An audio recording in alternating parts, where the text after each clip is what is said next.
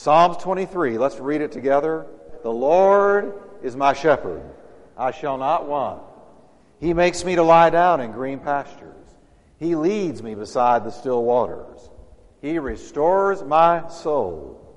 He leads me in the paths of righteousness for His name's sake. Yea, though I walk through the valley of the shadow of death, I will fear no evil. For You are with me. Your rod and Your staff, they comfort me. You prepare a table before me in the presence of my enemies. You anoint my head with oil. My cup runs over. Surely goodness and mercy shall follow me all the days of my life, and I will dwell in the house of the Lord. How long? Forever. All right, Lord, thank You for Your words. Bless it to our hearts in Jesus' name. Amen. All righty. I want you to remember now that we've been going through the 23rd Psalm, which is from the viewpoint of a real shepherd. David was a real shepherd. He had shepherded sheep. When Samuel anointed him to be the next king over Israel, he was about 17 years old, but he was probably around, I'm guessing 10-ish, 11-ish, if not even younger, when he was introduced to shepherding. He had done it for a number of years. He had risked his life for the sheep. He had risked his life to protect the sheep from predators. He was used to being out there alone with sheep and God. I think it's very interesting that David, being the youngest, when Samuel came to anoint the next king, Jesse brought all of his sons in front of the prophet except David. David was like an afterthought. So I think it's pretty safe to say that David was used to feeling like second fiddle in that family. Not only that, but because of what Jesse had put him over, that is the sheep, then he was used to being isolated, separated, alone. And so I think he had the choice of either being lonely or being alone with God.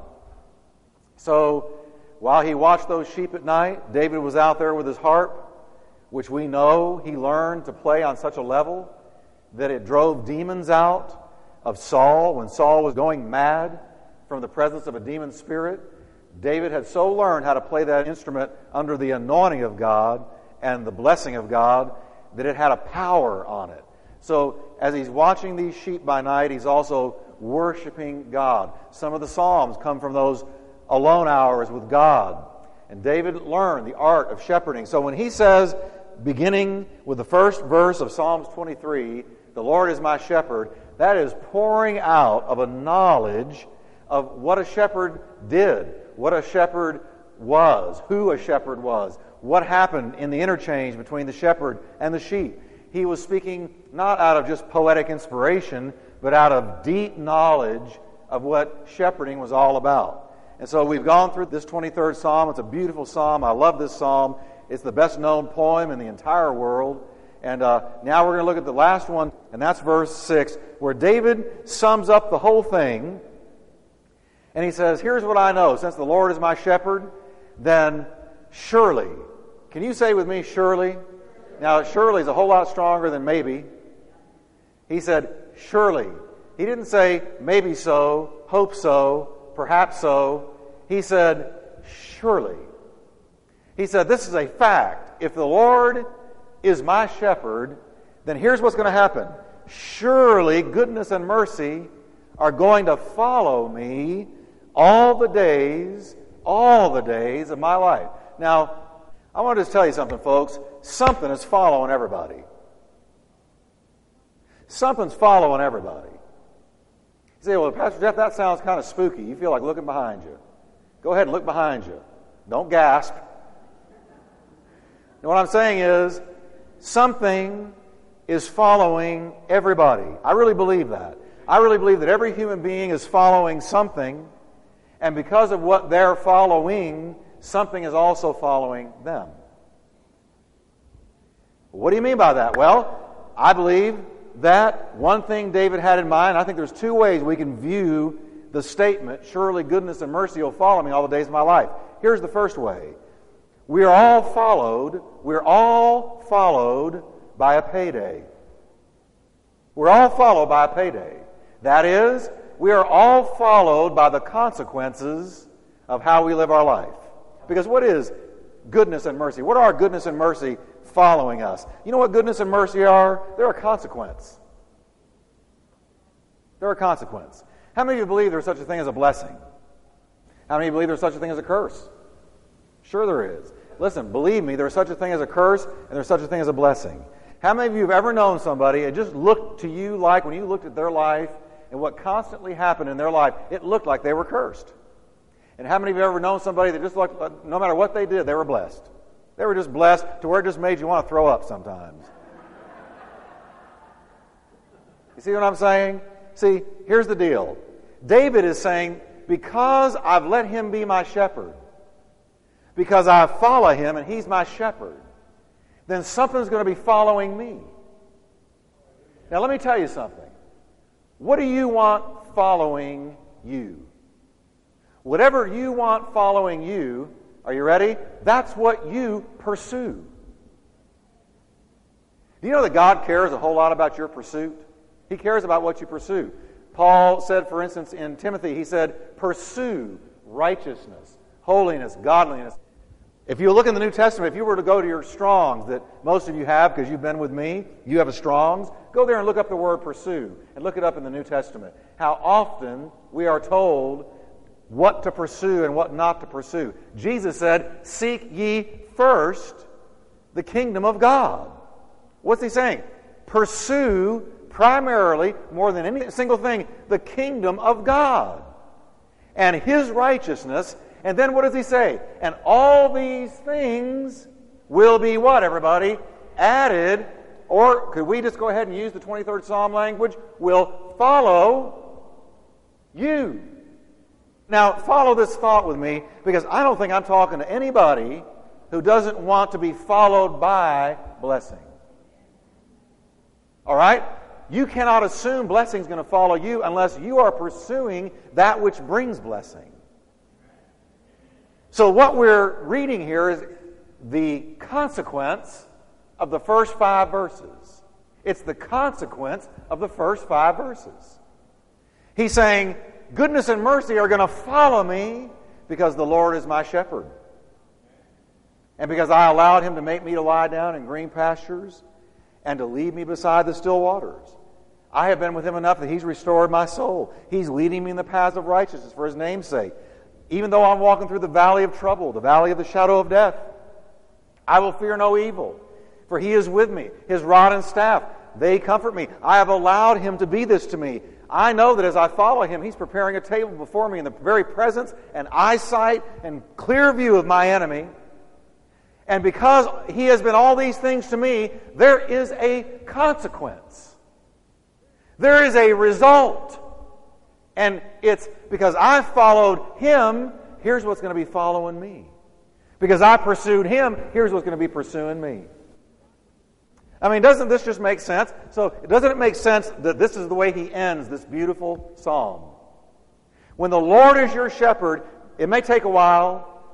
There is a lag time between seed time and harvest. There's always a lag time. You've got to hang in there.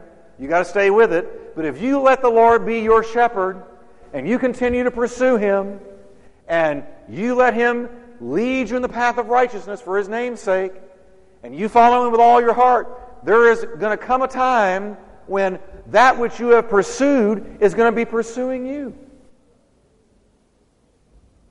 Man, I tell you what, that gave me Holy Ghost bumps because I didn't even think about that before I came here tonight. That just came out.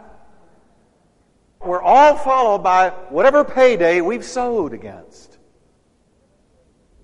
Galatians 6, 7 to 8 assures us, whatever a man sows, whatever a man sows, whatever a man sows, that's what he will reap. And if you sow seeking God, that's why every morning, that's why my Bible looks this way. And I'm not bragging to you, I'm saying it in all humility, I've got to seek God.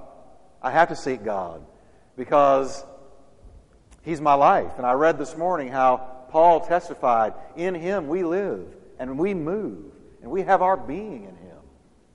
And so you got to seek God. But every morning I'm sowing that word into my heart because I know that what I sow is what I'm going to reap. And so what I pursue will eventually pursue me. So, because isn't God goodness and mercy? Isn't that what God is? Isn't that a picture of He's goodness and He's mercy? And David said, because He's been my shepherd, I know what's going to happen. Surely. Goodness and mercy. Kathy and I, every day, we walk our dogs. And when she has to go to work earlier, I walk them alone. 3 of them. I have the Chihuahua hanging off this little pouch thing here where I look like a kangaroo. This Chihuahua's head is sticking right out and his little paws, and I'm his mule, and we just walk, and he just enjoys the view.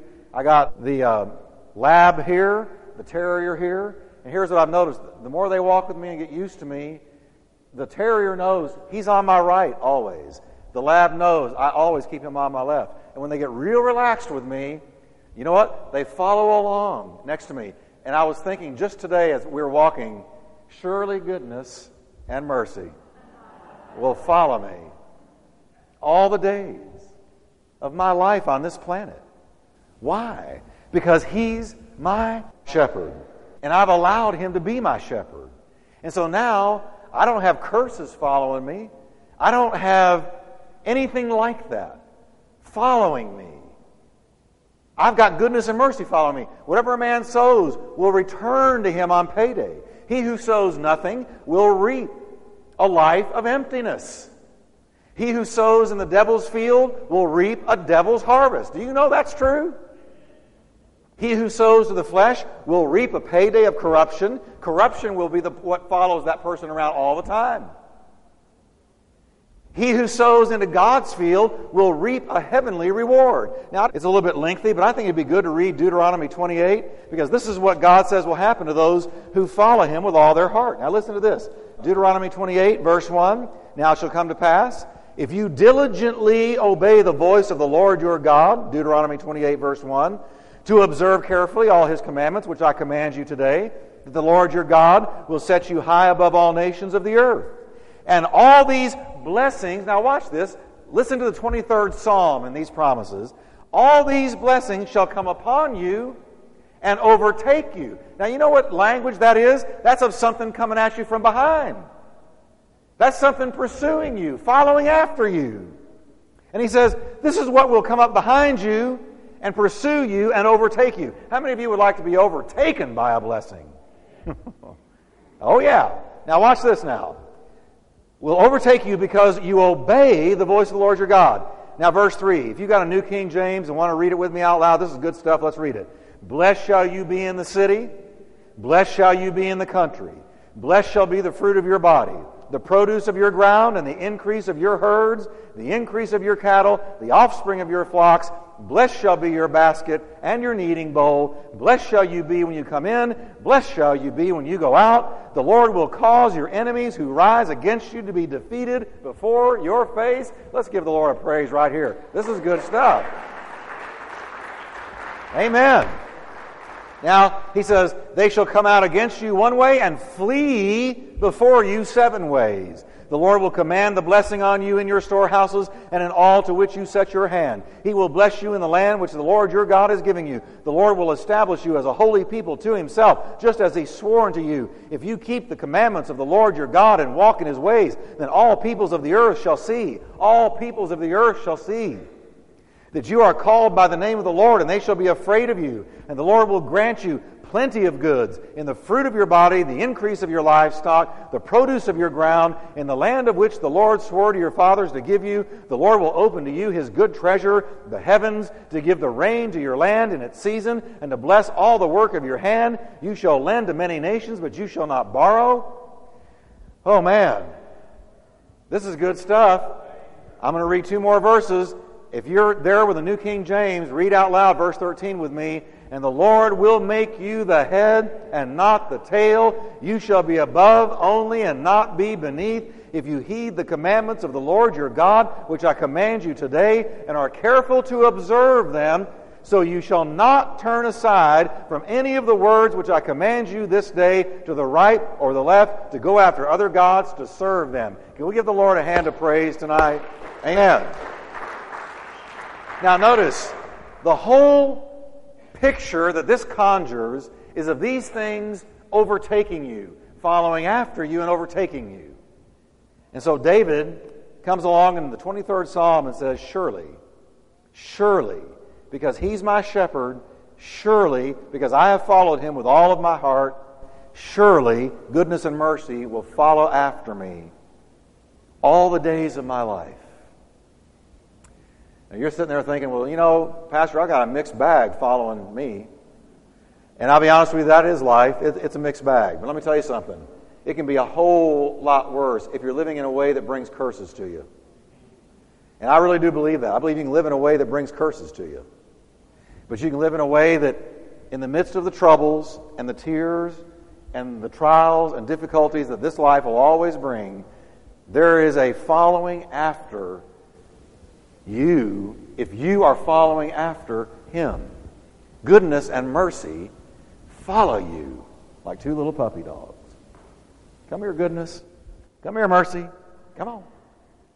And there they are, right behind you. Now, one great deception of sin is that you pay only if you're caught. Proverbs 28:5 says, evil men do not understand justice. But one of the great oversights of righteous living is forgetting that there is a reward. There is a reward. 2 John 8 says this, look to yourselves, that we do not lose those things we worked for, but that we may receive a full reward. And then the Bible says in Hebrews that He is a rewarder. Can we say the word rewarder? Of those who diligently seek Him. Amen. So that's the first viewpoint. That's the first way you can look at those words, surely goodness and mercy will follow me all the days of my life. Let me flip the coin for a minute and give you another angle. Here's the other angle. All of us in this place are going to leave a memory. We're all going to leave a memory. We're all going to leave a legacy. Now think of it this way. Surely goodness and mercy are left behind me wherever I've been. They follow where I've been. Because I have made peace with the God of peace, because He is my shepherd and I followed Him with all of my heart, and because He is goodness and He is mercy, and I'm hooked up with Him, leaning on Him, gleaning from Him, learning from Him, and being made into His likeness, which is what Christianity is all about, then it gets to the place where surely goodness and mercy follow after me. Everywhere that I go, I leave goodness and mercy. I leave goodness and mercy. You know, some people leave trouble everywhere they go. Some people leave confusion everywhere they go. Some people leave heartbreak everywhere they go. And some people are living so wrong, all they can think to do when they leave a place is cover their tracks. But now, watch this. The believer ought to be seeing it this way. I want to get to the place where surely goodness and mercy follow after me all the days of my life. This was true of Jesus. Acts 10:38 says, He went about everywhere doing good and healing everybody who was oppressed of the devil. And right when I was thinking about that description of Jesus, I thought of a woman named Dorcas or Tabitha in the book of Acts. And listen to the way it describes Tabitha, because she was seeking the Lord, goodness and mercy followed along behind her everywhere she went. Acts 9:36, at Joppa there was a certain disciple named Tabitha, which is translated Dorcas. This woman was full of good works and charitable deeds, which she did. Can you say with me, full of good works and deeds of love, which she did. Well, what'd she do? Well, it says in verse 37, it happened in those days that she became sick and died. And when they had washed her, they laid her in an upper room. And since Lydda was near Joppa, and the disciples had heard that Peter was there, they sent 2 men to him, imploring him not to delay in coming to them. Then Peter arose and went with them. And when he had come, they brought him to the upper room, and all the widows. Now, I want you to look at something. I want you to notice something. You can tell a lot about a person at their funeral. Now, let me just talk shop with you for a second. I've done a lot of funerals. I've been pastoring almost 25 years, and I've done a lot of funerals.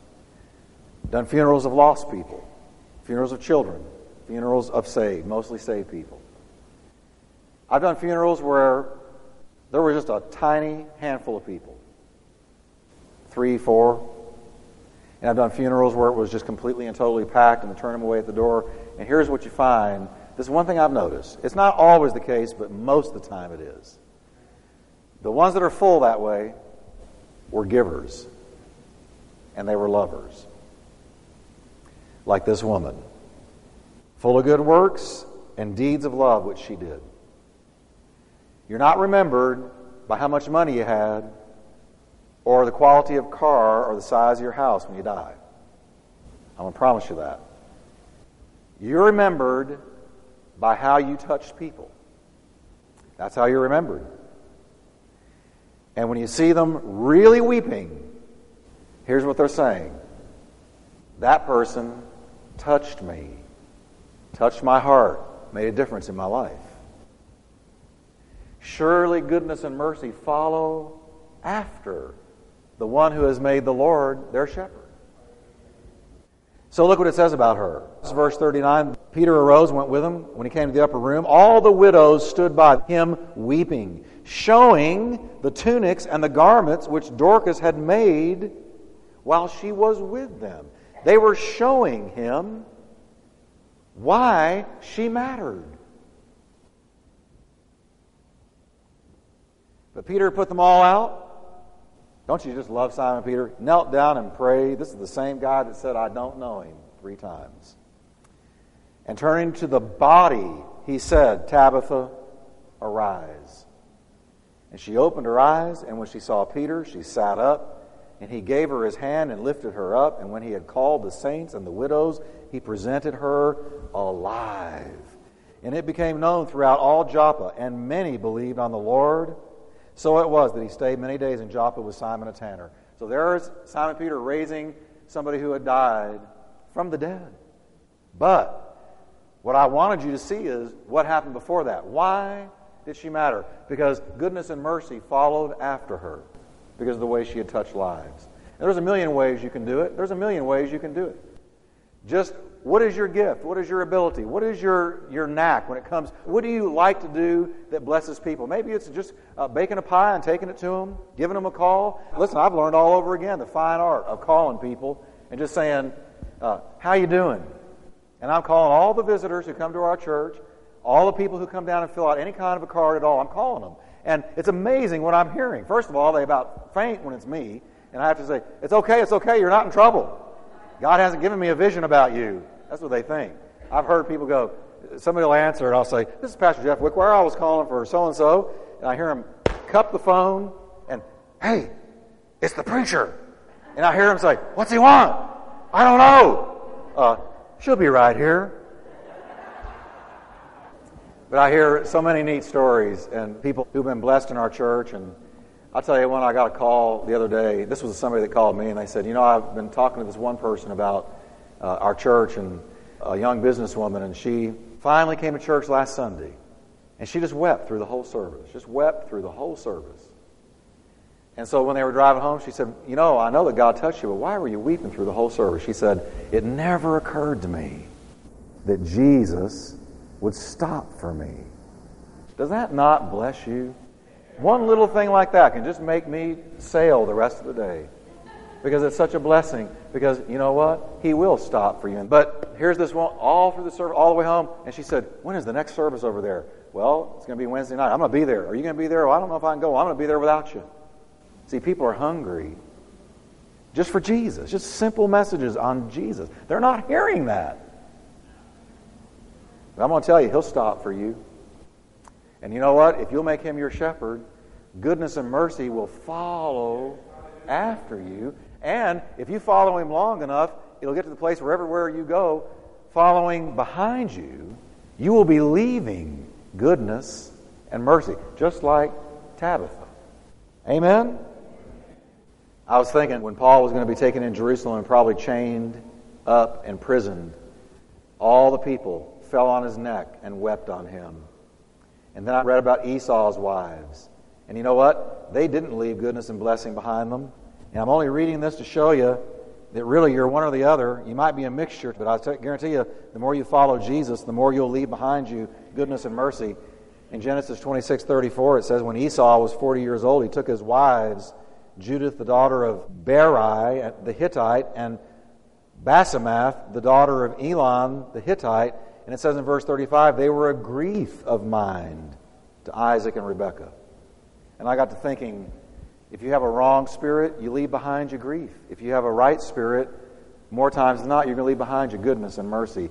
They follow after you all the days of your life. Do you leave behind you joy or grief? Forgiveness or bitterness? Strength or weakness?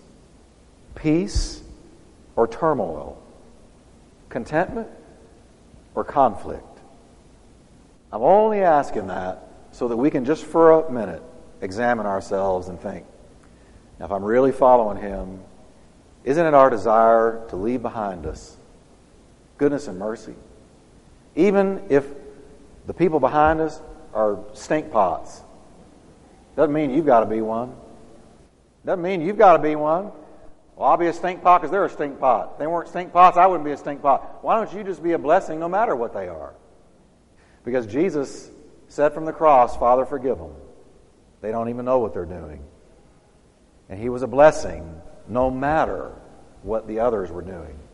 And then He says, I'll dwell in His house forever. I will dwell in the house of the Lord forever. Folks, we're just passing through. This is not our home. It's not our home. I've just devoured the story of Joseph again, and something really hit me. I can't tell you in how many ways he's a type of Christ. I can't tell you in how many ways the story of Joseph and that man is a type of Christ. But when he started to die, he said, now there he was in Egypt. He was leaving behind him the Hebrew race, the embryonic beginnings of the whole Hebrew race. 4 centuries from Joseph, there would be 1 million people out of 12. He says, when I die, you be sure you don't embalm me. You be sure you don't bury my bones in Egypt.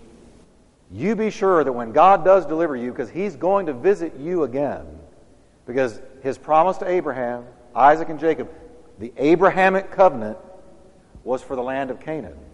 And we're in Egypt. Egypt is where we're temporarily staying, but it's not our home. So when you are delivered and visited by God and delivered to the promised land, I want you to take my bones with you. And I want to be buried in the promised land. So that 4 centuries later, when Moses led them out, one of the things they were carrying was Joseph's bones. Don't you know that's a picture of the rapture of the church? Joseph had a covenant. You're not leaving me in this place that is not my home. And they were a picture of the Holy Ghost carrying his bones out of a temporary dwelling into a permanent habitation that was promised land. Amen. And so, it's just so powerful. And so there they go. When they cross that Red Sea, the water on both sides, one thing they're carting across. You can almost hear Joseph saying, glory to God in heaven, glory to God. Now I'm headed to the promised land. It will be that way with you. All of us have a covenant with the dust. You know what it is? You can't hold me. We've got a dust covenant. You can't hold me.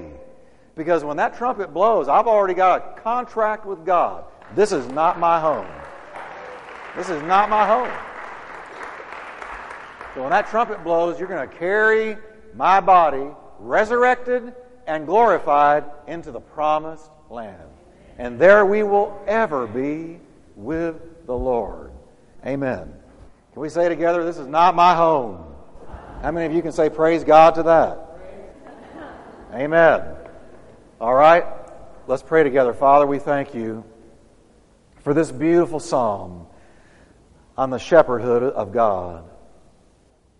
We know that our great shepherd is leading us, and as long as we follow him, and as time goes on, and we do follow him, then goodness and mercy will begin to follow us. And thank you, Lord, that we will also begin to leave behind us goodness and mercy. In Jesus' name, help us to follow our great shepherd with all of our might, Lord, in Jesus' name. Amen.